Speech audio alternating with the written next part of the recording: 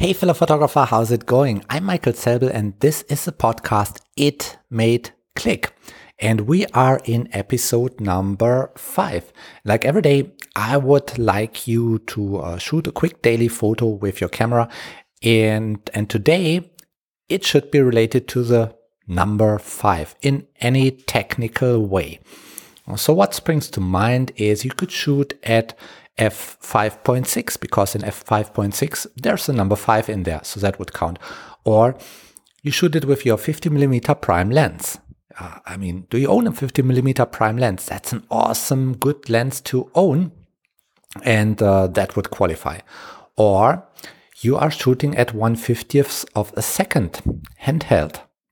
This is what I did today because I was location scouting. And not really location scouting, but I was visiting the location that I will do a workshop on Saturday, August the 19th. It's an old train, train station, and it's now a museum. And over there, we will meet up with a lot of models and a lot of photographers, and I will hold a little workshop there. And I was looking, okay, where can we actually shoot photos? Where can the workshop participants stand? And where can we prepare? And I've got a whole long list of location scouting questions. I've got something called the production book for every shooting. And if the shooting is on location, then I go through these questions. I think it's a little bit more than 20 questions. And that covers everything from, what permits do we need? Where can the models change dresses? Where are the restrooms? Where do we have food? Where can we store gear? And all these various aspects. I think they were quite surprised when I came with this big list of questions and was going through them systematically to get them done.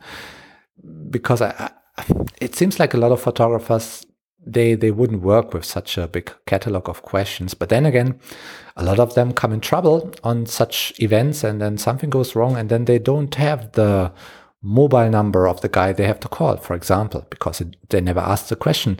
Or the model says, where can I change clothes, or I quickly have to go to the restroom, and you don't know where it is, and your workshop is going and you lose time.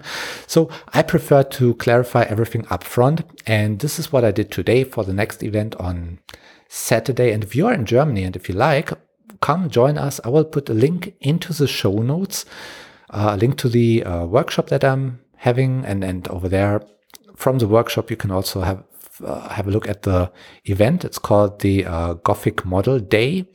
It's not all too Gothic. It's all kinds of models and all kinds of photographers, but it got this Gothic theme. So if you're into that, that's probably a good thing to do.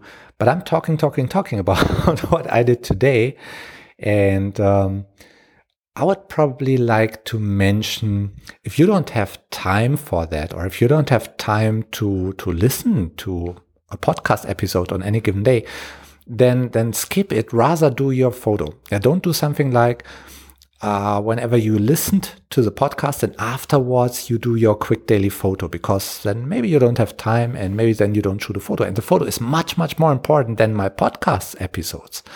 So whenever you're short on time, do your photo. Don't bother about the podcast. Anyway, if you want to make it a habit to shoot a quick daily photo, and that's a really good habit to have, then a trigger would be good. Some trigger that you can use within your day. For example, if you read the newspaper every day, then you could say, okay, before I read the newspaper, I shoot a quick daily photo. And that's your thing. If you want to pick up the newspaper before, you have to shoot this photo. Now, whatever it takes. You can do it very quick, but you have to shoot this photo. That this would help you to set up this habit and stick with it. And after a while, it's totally effortless. It would be hard to not shoot the photo. The camera is that natural to you. And this comes reasonably quick, at least after 30 days. So I suggest that you pick your trigger. But today, do your photo, which is technically related to the number 5. Like I said, 50mm prime lens, f5.6.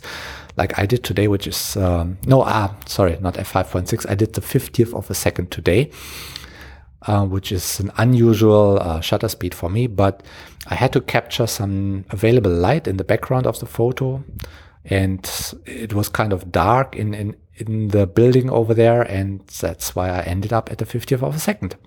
But f5.6 would qualify as well.